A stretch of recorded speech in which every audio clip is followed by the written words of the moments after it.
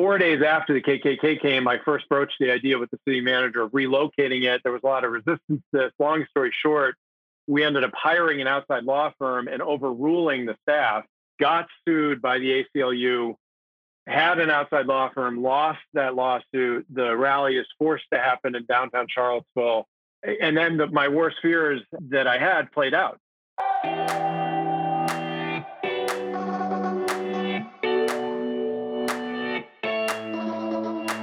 Welcome to Founders First, a show about mental health and entrepreneurship and how to build resilience to stay stronger, happier, and be more successful.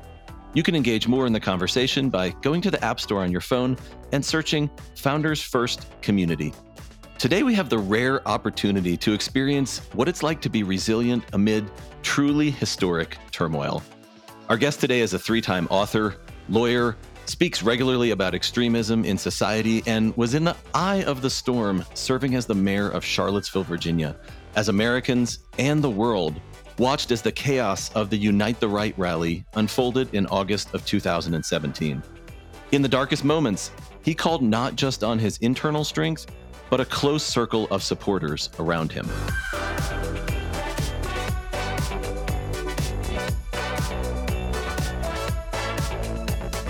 Just to jump right into it, Mike, if we turn back the clock a bit and think through the events that really thrust you into the national spotlight. In the past, you've run for office, you worked for presidential campaigns, you held appointed positions under 3 different Virginia governors. Now you're the mayor of an amazing city. You're in your most high-profile role to date as mayor of Charlottesville, navigating the frustrations of local politics, but in a small, progressive college town. Then some discussions begin about moving a statue and everything starts to change. Can you tell us about that time? What was it like at the center of those discussions, and when did the volume start to go up? Well, it's a great question to begin with, and I appreciate the chance to be with you and what Founders First is up to. I think it's really important.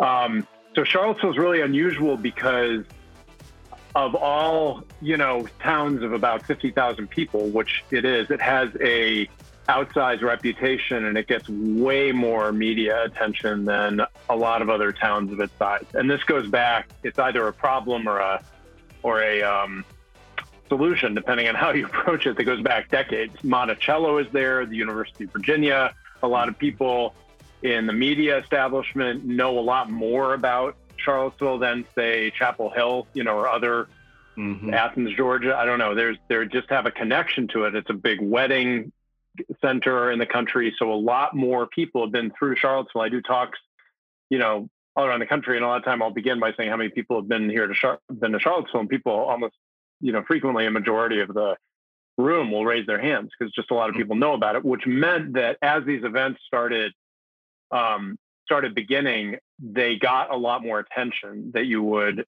have expected if they had happened in some other city. Mm-hmm. That creates an issue because in my position as mayor, and we have a council manager form of government in Charlottesville with a mayor as the chair of the board, kind of like in a corporation. Mm-hmm. Mayor is the chair of the governing board. The actual operational executive management is provided by a full-time city manager. So the mayor and the city councilors are part-time, ceremonial in part, making policy in part, passing budgets, but the day-to-day decisions are done by the CEO of the government, the city manager. That's in place in 50% of American cities. So in my job as kind of the figurehead of the city, one who did have policy-making decisions, and that becomes really important as the successive white nationalist events happened, I have to figure out how to talk to a national audience that's following Charlottesville very closely as a lot of these conflicts about race and white nationalism begin, keeping in mind that the year of 2017 saw 3 white nationalist invasions of the city in relation to this Confederate statue. And in that same year, you had parallel conflicts in Portland and Berkeley. Mm-hmm. So the whole country is watching as these cities are roiled, basically, by conflict in a precursor to what's happening this year. We've seen 10 times as many American cities have intense levels of conflict. So I had to figure out how to stand for the city, represent, speak, answer questions, repudiate hatred and extremism as was coming here, be a Jewish public official, which is a whole other piece, ball of wax, but then also do a lot of the internal governance decisions where it came to how were the city councilors relating to the city manager and the police chief and the citizenry and protest groups. Mm-hmm. And some of that was behind the scenes. And I only really talked about it for the first time in this book because it was almost impossible to talk about some of these details at the time. And so there was an inside part of this and there was an outside part of it. And they were both intensified by the spotlight that Charlottesville was on and the successive nature of the challenges that we were faced as wave upon wave of extremism came to the city. Mm-hmm. And as I was reading in your book, as you're preparing, there was advance notice that this rally was coming, right? You have not hours or days, right? There was weeks. Was it weeks? Months. Yeah. Months even. Yeah. And I saw there was some coordination discussion about where this would be hosted. And there was, all those layers seem to be involved in that discussion, right? So city manager has an opinion, maybe the governor has an opinion. Everybody seemed to have an opinion on this. Did you feel like you were a dissenting voice from the strategy that was out there? Yeah. Yeah. So I had a background in Homeland Security and preparedness and counterterrorism. There was a period of 3 or 4 years in my career where I was primarily focused on national security and preparedness work in a number of different capacities, in a presidential campaign, as an author, as a think tank fellow. And it was just kind of the area of policy that I was interested in. I was the chair of Governor McAuliffe's Homeland Security Transition Council, for instance, when he was becoming governor. So I took a special interest in this. It ran somewhat counter to the primarily ceremonial and policymaking nature of my job.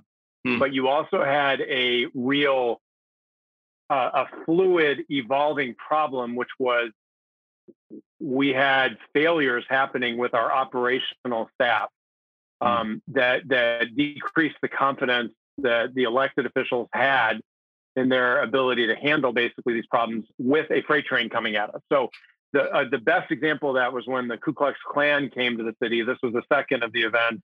There was a standoff that occurred after they left between the police and the anti-fascist protesters, where the police ended up using tear gas against the protesters. And that enraged the protesters. It seemed unjustified. There was a story that they gave about how the protesters had provoked it, which I was told, and I shared that story with the public.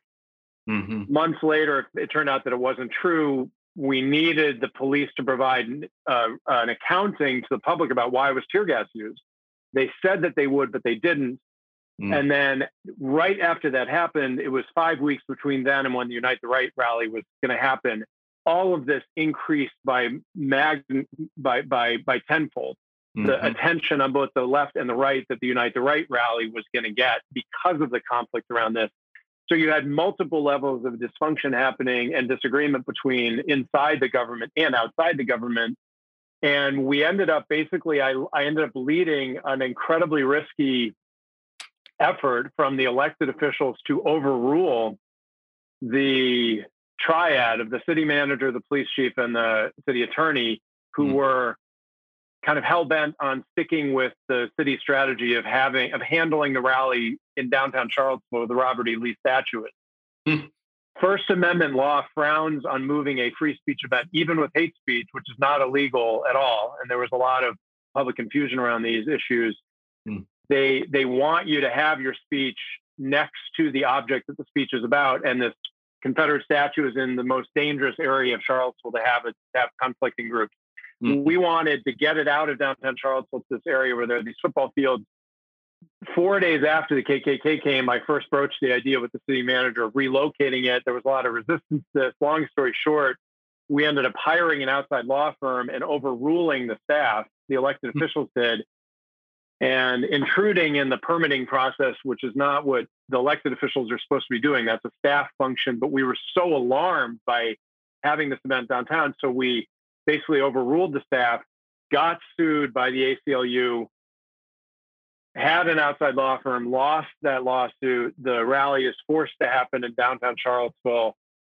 All kinds of, and then my worst fears that I had played out, that it was an unsafe event to have happen in downtown Charlottesville. And the way that the First Amendment is set up right now and the kinds of things that they allow you to look for in terms of canceling an event like this we never had from intelligence officials and from like the Fusion Center.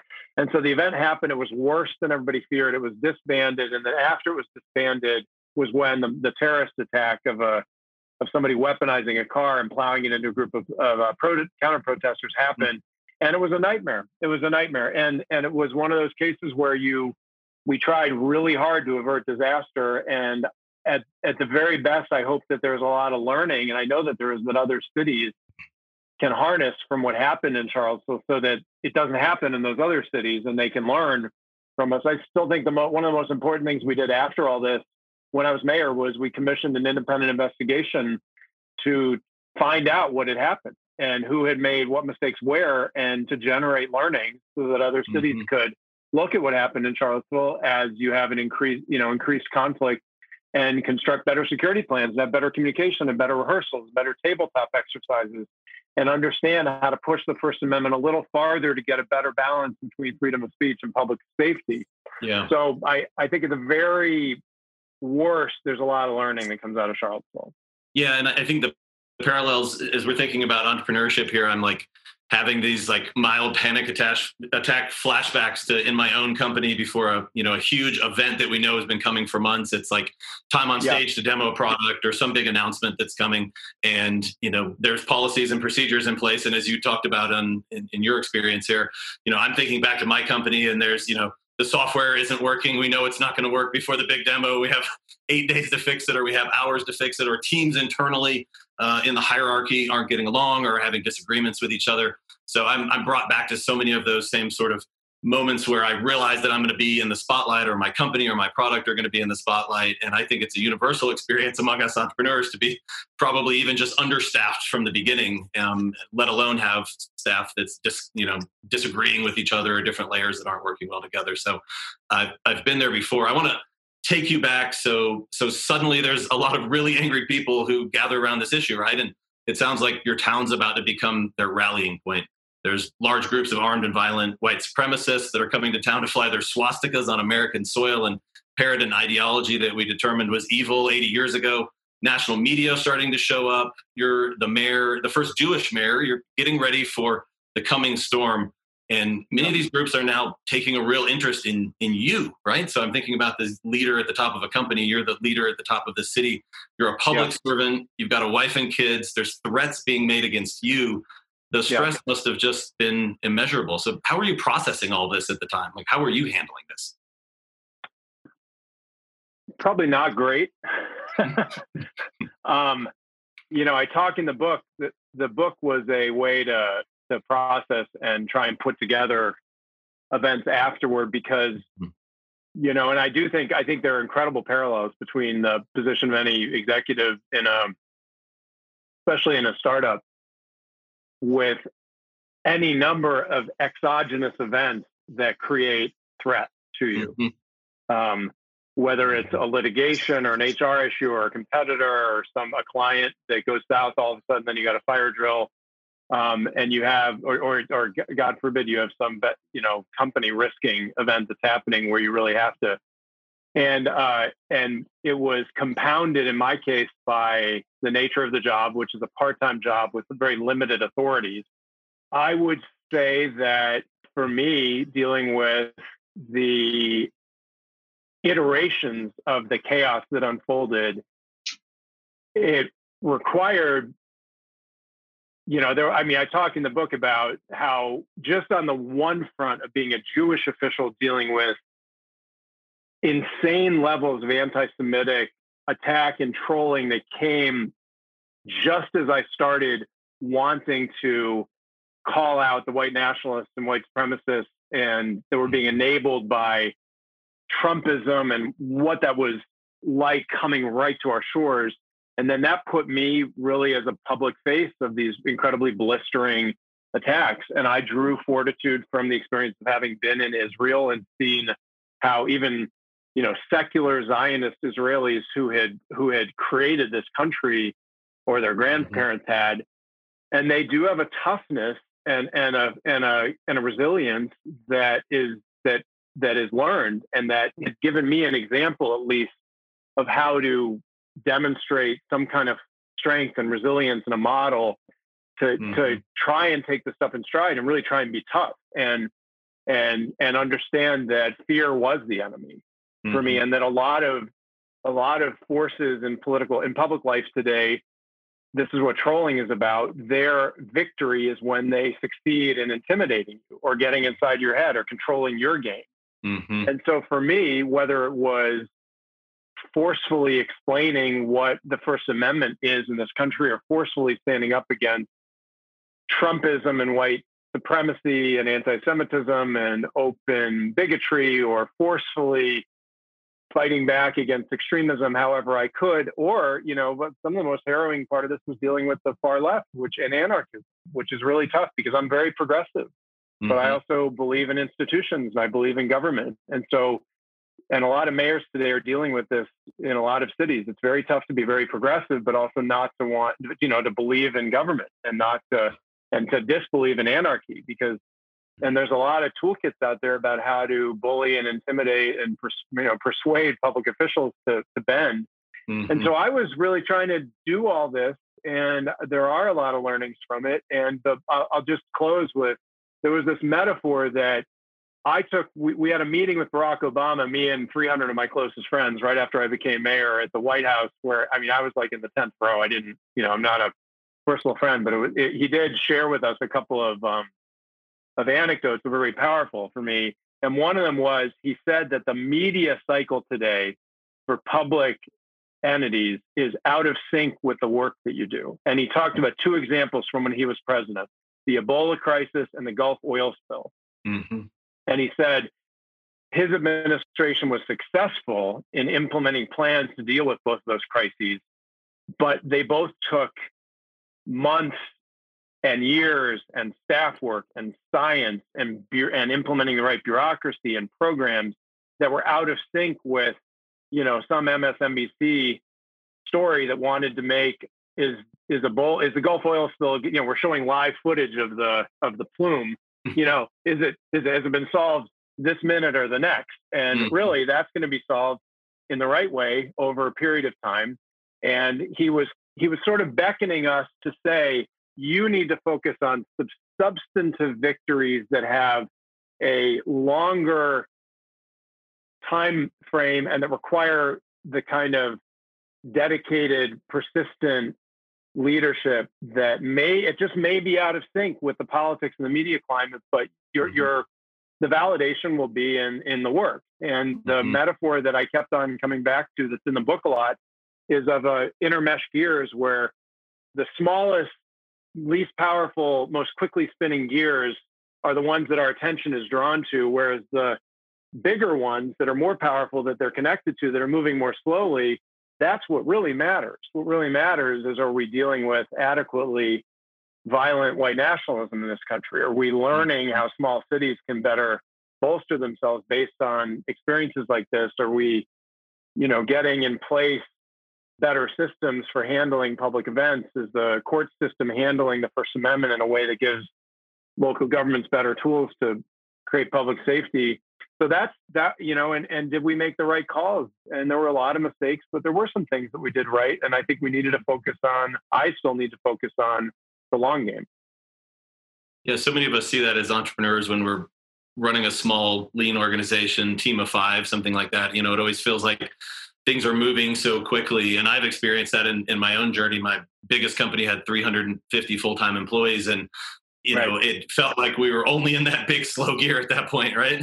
Where, my, purview from chairman of the board of directors was so different than what it was as literally a software developer building the first version of our product as one of the founders. It felt like nothing was moving. Are there any tips you have for when you're in those slow periods of time, but you're doing the really big hard work, the foundational work that will build the future? Is it like, are there tips for how to know that we're on the right track with that, or to be able to focus on those big things? Because to your point, I guess before, it's hard to get the media to focus on the hard work happening in the back room. It's very hard. Right? Yeah. I guess I would work backward from what's the worst case scenario. The worst case scenario is someone who sees these as infinity problems where the only solution is infinity, and you have to be on 20 hours a day at a tempo of 110%, and each and every problem is a fire drill at an intensity of 10. And you utterly lose perspective and you lose effectiveness, right? And that would be the opposite of the gear metaphor. I can talk candidly about some things I think were very successful and that I'm very proud of that happened. I, in the book, am very honest about a whole host of areas where I felt like there were mistakes, or I just wasn't able to succeed because of the nature of the problems. And I'm not sure how many other public officials could succeed. And you're seeing a lot of cities ablaze right now with tons of conflict in the streets. The mayors, lots of whom I know, are having to just wade their way through the gray area. So it's not like there is some, a lot of scenarios, and I know this in corporate life too, in these valleys you go through. The fallacy is that there's going to be there's white hats and black hats, and there's going to be a hero and a villain at the end of the day, and that your victory will be clean. And I talk about in the book, a lot more of the time, your victory is like a slog up the field where you're getting 1 or 2 yard runs, and you're gonna get a couple points, but it's not cinematic, or at least that portion of it might not be cinematic. So I still am living within that reality of what the havoc of Charlottesville was. I'm very proud of fighting hard to sue the militia, the paramilitary groups that invaded the city with this alliance, Georgetown University, using this really novel tactic where we basically forced them to agree not to come back to the city because they were in violation of this 200-year-old law. I'm very proud of a lot of the racial equity work that we did that was totally unheralded, but required a lot of spade work to kind of, and behind the scenes sausage making to get affordable housing doubled, for instance. Not even looking for credit for it, because credit on any of these fronts is really tough. But those are the kinds of things that in 30 years, I'll feel good about going to sleep at night about what got done. I think that mental health and keeping perspective and a sense of whether it's humor or faith or centeredness is probably the most important thing, which is, I think, why what you're doing with your enterprise here is so important. And that, for me, I talk a lot about how the search for wisdom and reading Proverbs. I'm not particularly openly religious, but I started really thinking a lot about how wisdom, that this was such hell, and so many parts of it felt so unfair, but then it felt so significant. Look, Charlottesville 3 years later, has become this cultural touchstone, and it's referred to. Joe Biden is running his campaign about, in some ways about Charlottesville, and the Spike Lee movie and the Discovery Channel just did a documentary about, I don't know what it's going to mean in 10 years, but in the little role that I had in it, thinking about, well, at least wisdom could be a product of this. And there's a ton of, book of the Bible is about wisdom, Proverbs, and there's lots of literature about wisdom. And that's why I wrote this book. And that's why I started this Communities Overcoming Extremism project, to share wisdom from this firestorm that we experienced. And that really, for me personally, became a touchstone that there was something productive to come out of this kind of hellscape, of extremism in the country. And I still believe that. Look, we're having this conversation now. I've had 3 calls this week and webinars and talked to 5 or 6 mayors the last month looking for insight from Charlottesville. And I think that there's tremendous wisdom to be had as our democracy figures out how to get a better footing against these incredibly dangerous threats. I love the visual you've left me with from this section is of my 7-year-old in the highest gear on his little mountain bike, biking down the street, going 10 miles an hour, but still pedaling like hell as fast as he can, even though it's doing nothing, right? Yeah. That concept of like, we've got to shift down to the smaller gears and do the heavier work, because, it's kind of obvious when you think about it. When you look at that moment of just spinning and spinning, that's not going to give us the mental health that we need to be successful. So I want to take us to the day of the rally now. Everything's unfolding. All Americans are witnessing a pretty terrifying spectacle on television, and you fought to make the right decisions in advance, but met some serious resistance, as you mentioned, as you're trying to do it. And of course, as the events of the day take a really horrible turn, it becomes clear that the ideology on display is even more dangerous than many of us watching at home had realized, as an extremist intentionally drove his vehicle into a crowd of counter-protesters, fatally injuring a young lady named Heather Heyer.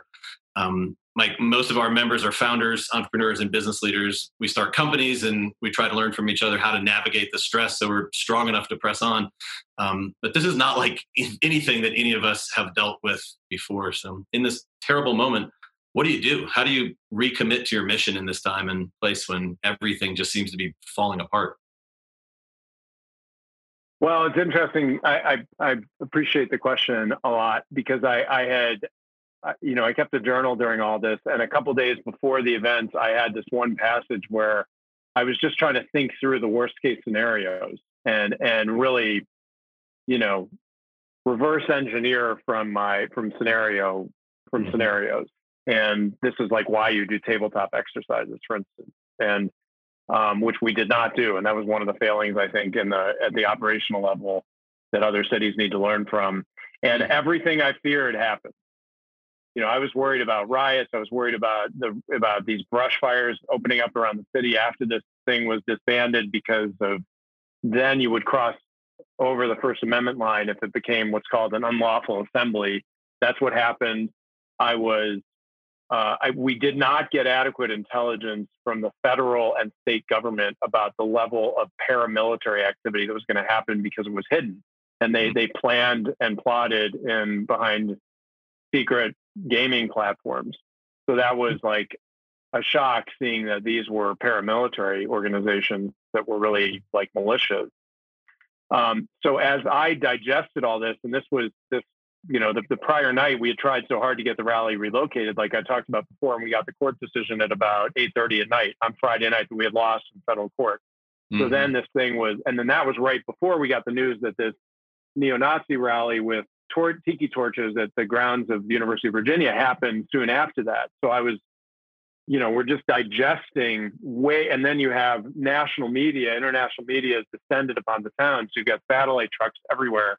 And you really have the sense that you're in the eye of a firestorm. Mm-hmm. How did I deal with it? I tried to, my hair was on fire about this all the way through. I was trying to get into the center of decision-making as urgently as I could, because it felt so important to me that the entire leadership of the organization be aligned. Mm-hmm.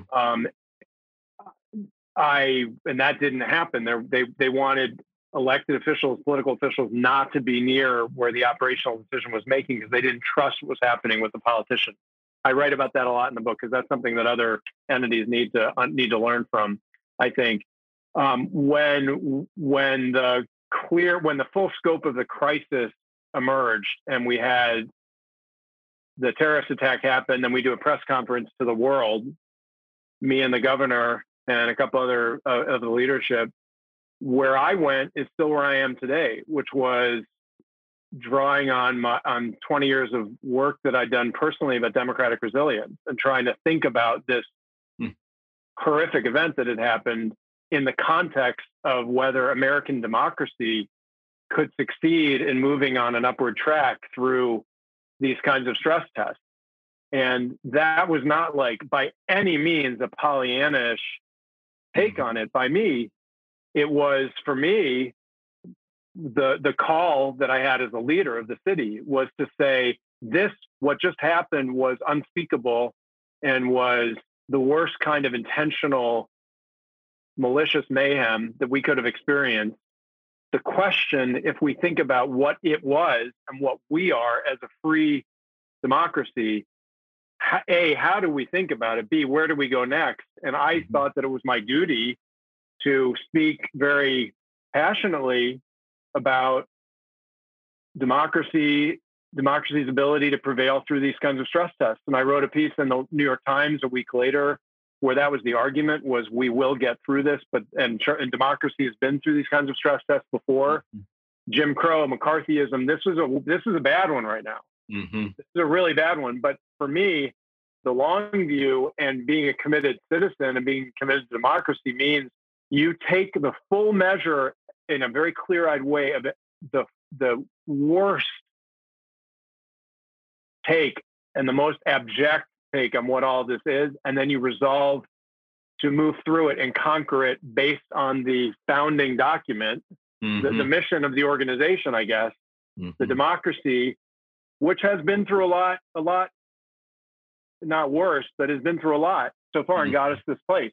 That to me is still the message. That's why I wrote the book. That's why I started this anti-extremism coalition. That's what I think a lot of the work ahead is. And it's not giving up. It's persevering based on achieving and building democratic resilience and achieving our principles and our ideals over these assaults.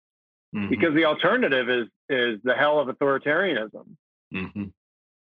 Yeah, we talk a lot of Founders First. I hear a lot of founders and entrepreneurs just talking about this all the time, the visualizing the failure case, right? To try and make it less terrifying.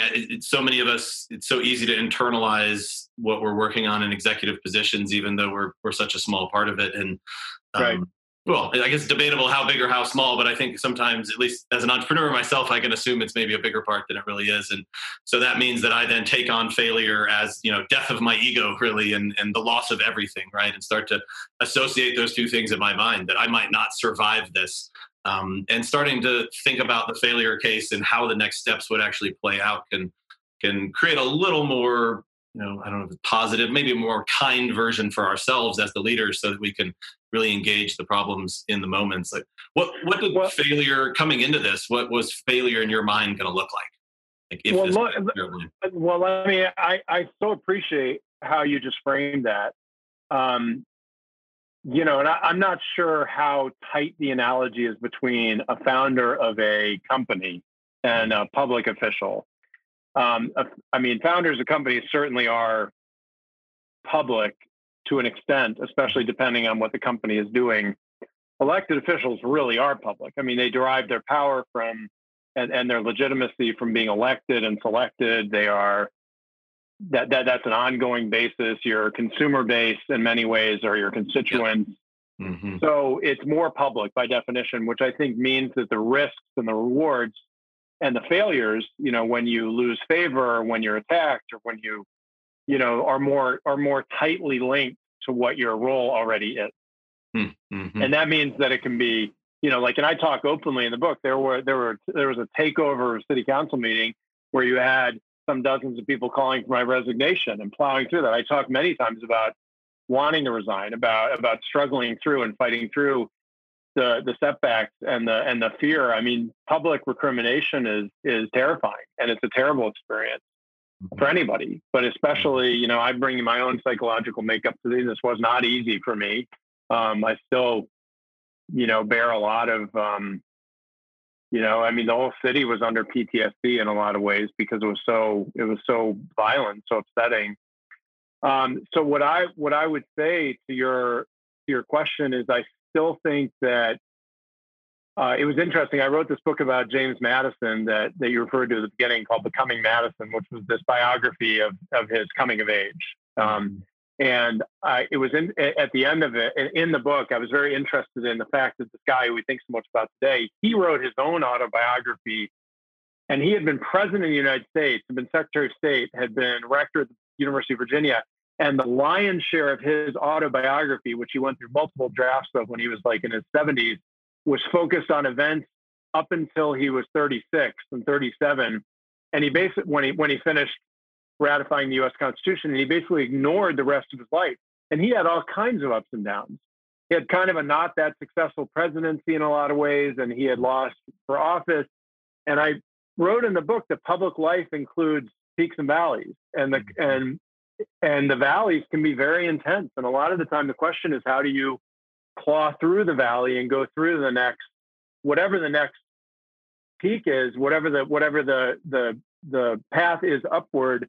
And that, there's a luck bad luck, good luck plays a huge role in a lot of this also. And I've recently been thinking about the metaphor just of the stock market and the peaks and the recessions and the depressions that even can happen in the stock market, and how similar they are to whether you have faith in American democracy's ability to continually move upward. And it's been said a lot of the time that if you pull a line through the median point of the stock market, that it will always continue to go up, that you're basically like, just the Bogle strategy. You're just casting you're making a long-term bet on the continued prosperity of this big, large industrial country. Mm-hmm. I would draw a parallel to my idea about democracy, that despite the peaks and valleys, that you're making a long-term bet that requires your agency. And I think that any individual leader's track has to have that same philosophy. Mm-hmm. You just have to do the work to get out of the valleys. Yeah. You have to. And sometimes those valleys are really unfair. They're the result of dynamics you can't control. Mm-hmm. Some of them you can control, some you can't.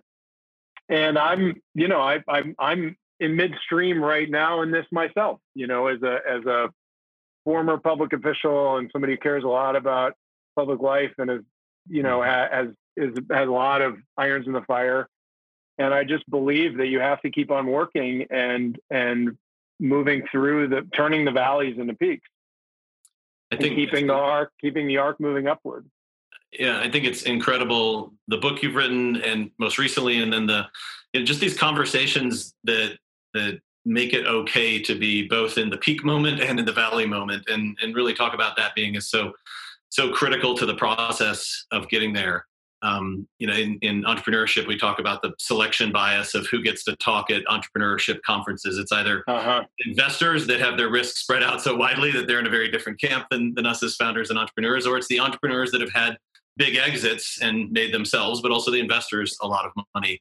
And so it's easy to look at all those stories and say, man, there's a way to make this work where it's just up, up, up, and up, and you never have a bad day, right? And that's the story that can kind of. And I think that's a huge mistake. I think that we are eliding a massive part of experience that, if anything, probably has the most valuable education in it. I say this at the very beginning of the book. I'm like, a lot of these political memoirs or accounts they're Hollywoodized, or they're sanitized, or they're like a Hallmark, or they're a cinematic.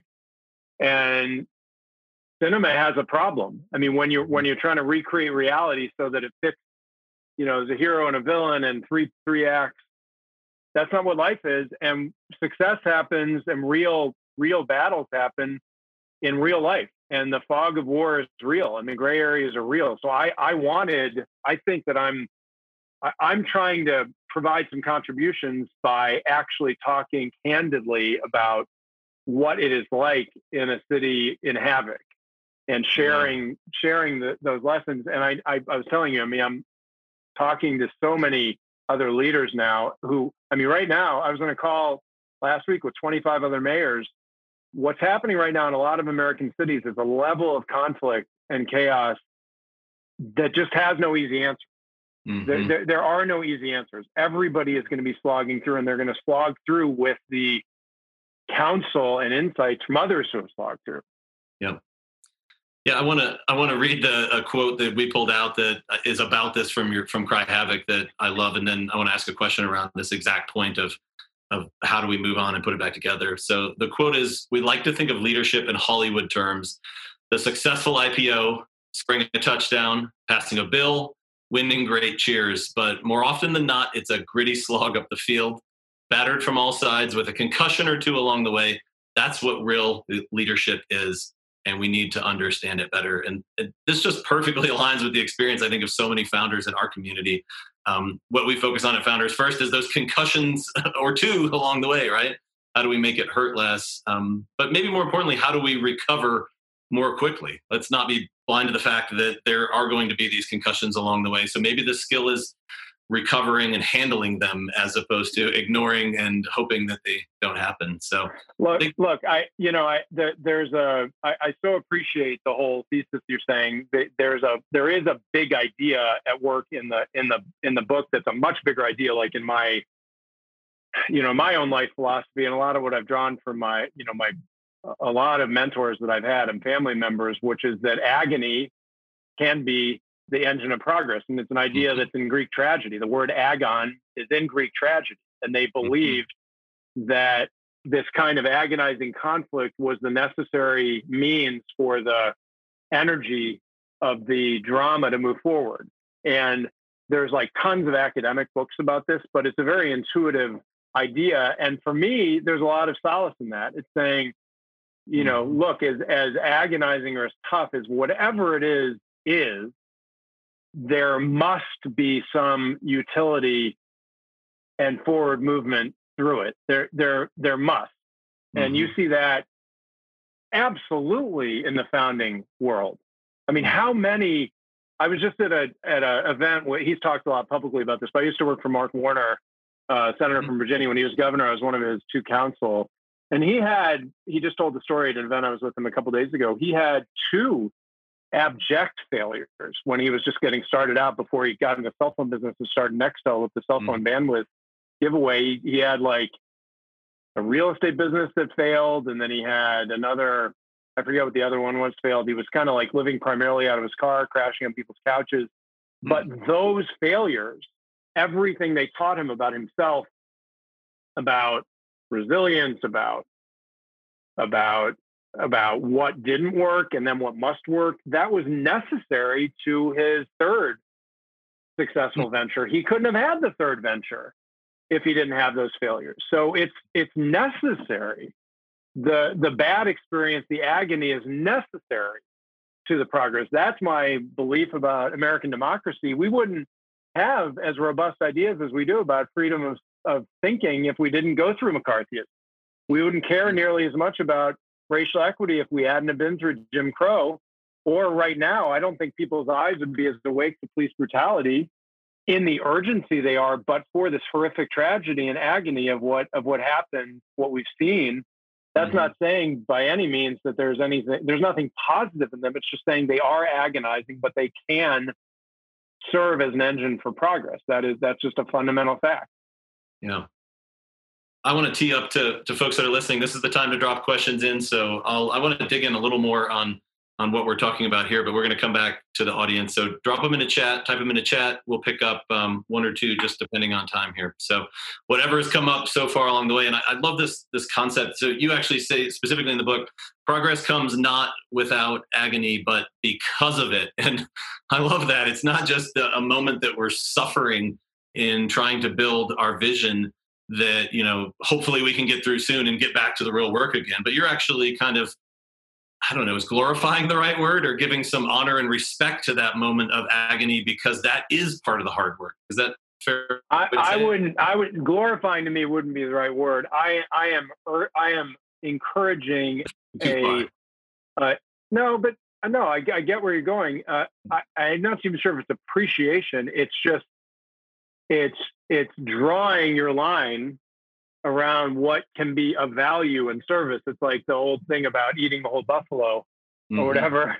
Like all of your human experience, including the most agonizing failures, are of value to the next thing you go through. And it could be that the most agonizing one, the agon, could be the most valuable component of growing through to the next achievement, because you needed to go through that hell, and the system did, to understand just what the hell is. And then you have a more clear-eyed, more informed understanding of what you're aspiring to achieve. I mean, I think that one of to put a fine point on it, when the nation sees just how violent the modern day alt-right is, and the fact that they do feel confident to set up themselves up as paramilitary groups and brandish weapons and fire weapons and invade a city with swastika flags and chant "Jews will not replace us," there is a value to our democracy improving to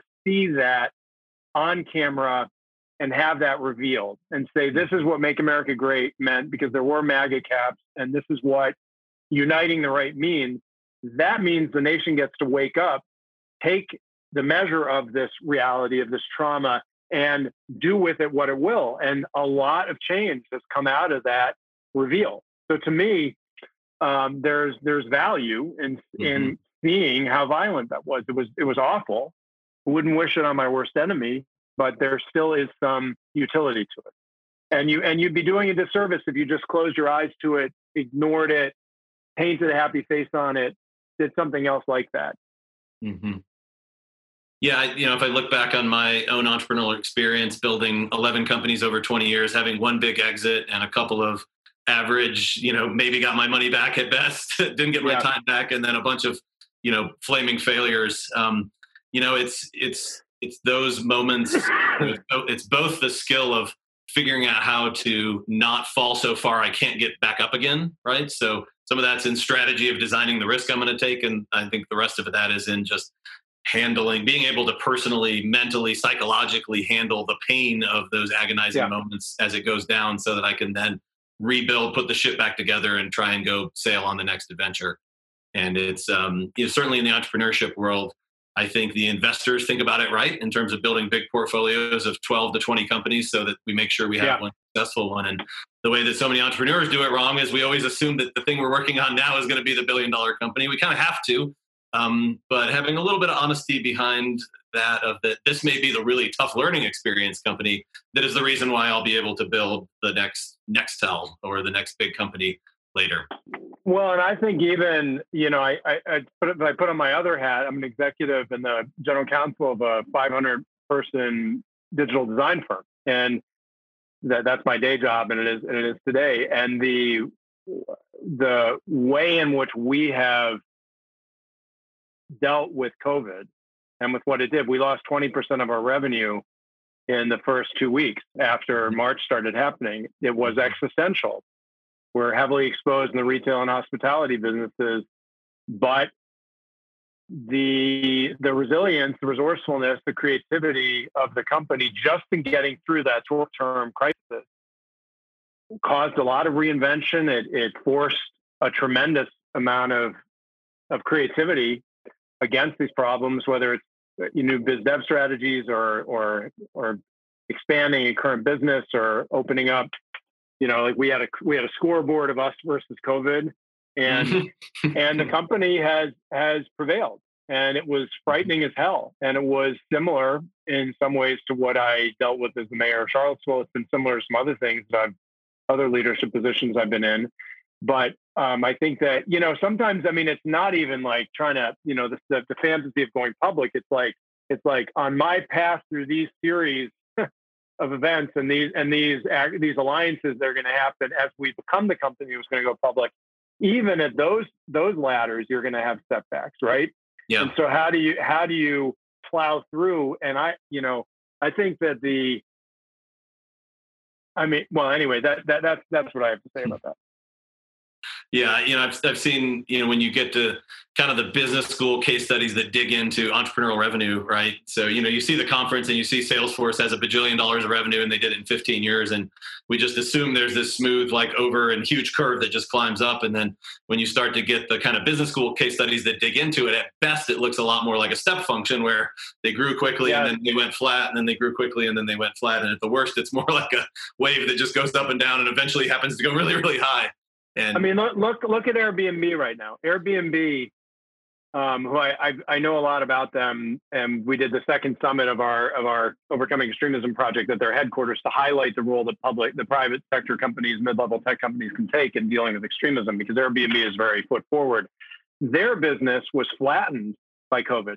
Flattened. They took on $2 billion of debt to get through the valley. They had layoffs, which they talked about very publicly, and their CEO did an amazing job of talking about those layoffs. But the last quarter on quarter, has shown them adapting themselves well to now a country that wants to travel in entirely new ways, new safe ways. And they just said that they're going to go public. Their life the last 6 months has been agony upon agony upon agony. I mean, you think about a business that depends on hospitality going to homes. But I'm pretty bullish on where they're going to go. But it has been everything that you said. That more often than not, I think is the rule rather than the exception. Is those kinds of setbacks, and how you go through them is the secret to your future success. I've got a question from Charles Douthit here, and if I'm connecting all the stars and triangulating them correctly, I believe that you and Charles and Dan worked on the Edwards campaign together about it's good to hear from you. 12 years ago. All right. So so Charles' question was, who did you surround yourself with during the most intense 48 to 72 hours? I've only ever had a very small handful of mentors. There's one in particular who is I won't go more into it, but just saying he's a former very senior elected official. I also have a very close, warm relationship with and a lot of trust. And I rely on this person, and did then for the kind of very compressed, very unalarmist, but also very real feedback. My wife was incredibly important to me. She and I have done a lot of, and she's also literally a media expert and a national security expert, and was a professor at UVA at this time. And so she was hand in glove with me, and it was a very stressful time for both of us and for her, because she's also she's thinking about lots of other things, like, our kids. I mean, I was thinking about our kids, but she was thinking about them and her and our mom's way. And there were a handful of other people. I actually, I thought about making a character in a book, a mentor that I had who had died in the spring of 2017 before, and he was so close to me, and I really missed that I didn't have him, because he was somebody I'd been close to for 20 years and had done politics and business, and I felt somewhat unmoored because I had lost my mentor above mentors. Mm-hmm. Literally lost him. And I wanted to write that into the book. If the book had taken the turn and become a memoir rather than a first person account, we thought it was better as this kind of account and study. I would have I actually had a prior version where there was a sort of motif of Paul, and the book is dedicated to him. And I felt very lost without having the kind of guidance I would have gotten from him when the fire was most intense. And there's a senior business, a CEO that runs a big business, who is another mentor of mine, who actually I talk to pretty frequently for a hard take on challenges that I have and management decisions. So I had a small circle that I would go to. Yeah, that's incredible. I think it really underscores this importance of having a team, right? And one of the three that you called out here, just off the top of your head from this experience, was a spouse, family member, essentially someone close personally, but then two people, one in business, one on the politics side, that served as mentors. And I think that, that's incredible. And I think very consistent with my experience, crisis, the value of somebody who isn't currently in the crisis with me, the value of that outside perspective and counsel. I couldn't agree more. Incredible. I think this is a great way to wrap it up today. So, Mike, thank you so much for your time. Thanks for sharing this amazing story. I appreciate it. Recommend everyone check out Cry Havoc, and we're so grateful for your time and your openness today. So, thank you. You too, and thanks everybody. Good luck with Founders First. Thank you. Thank you.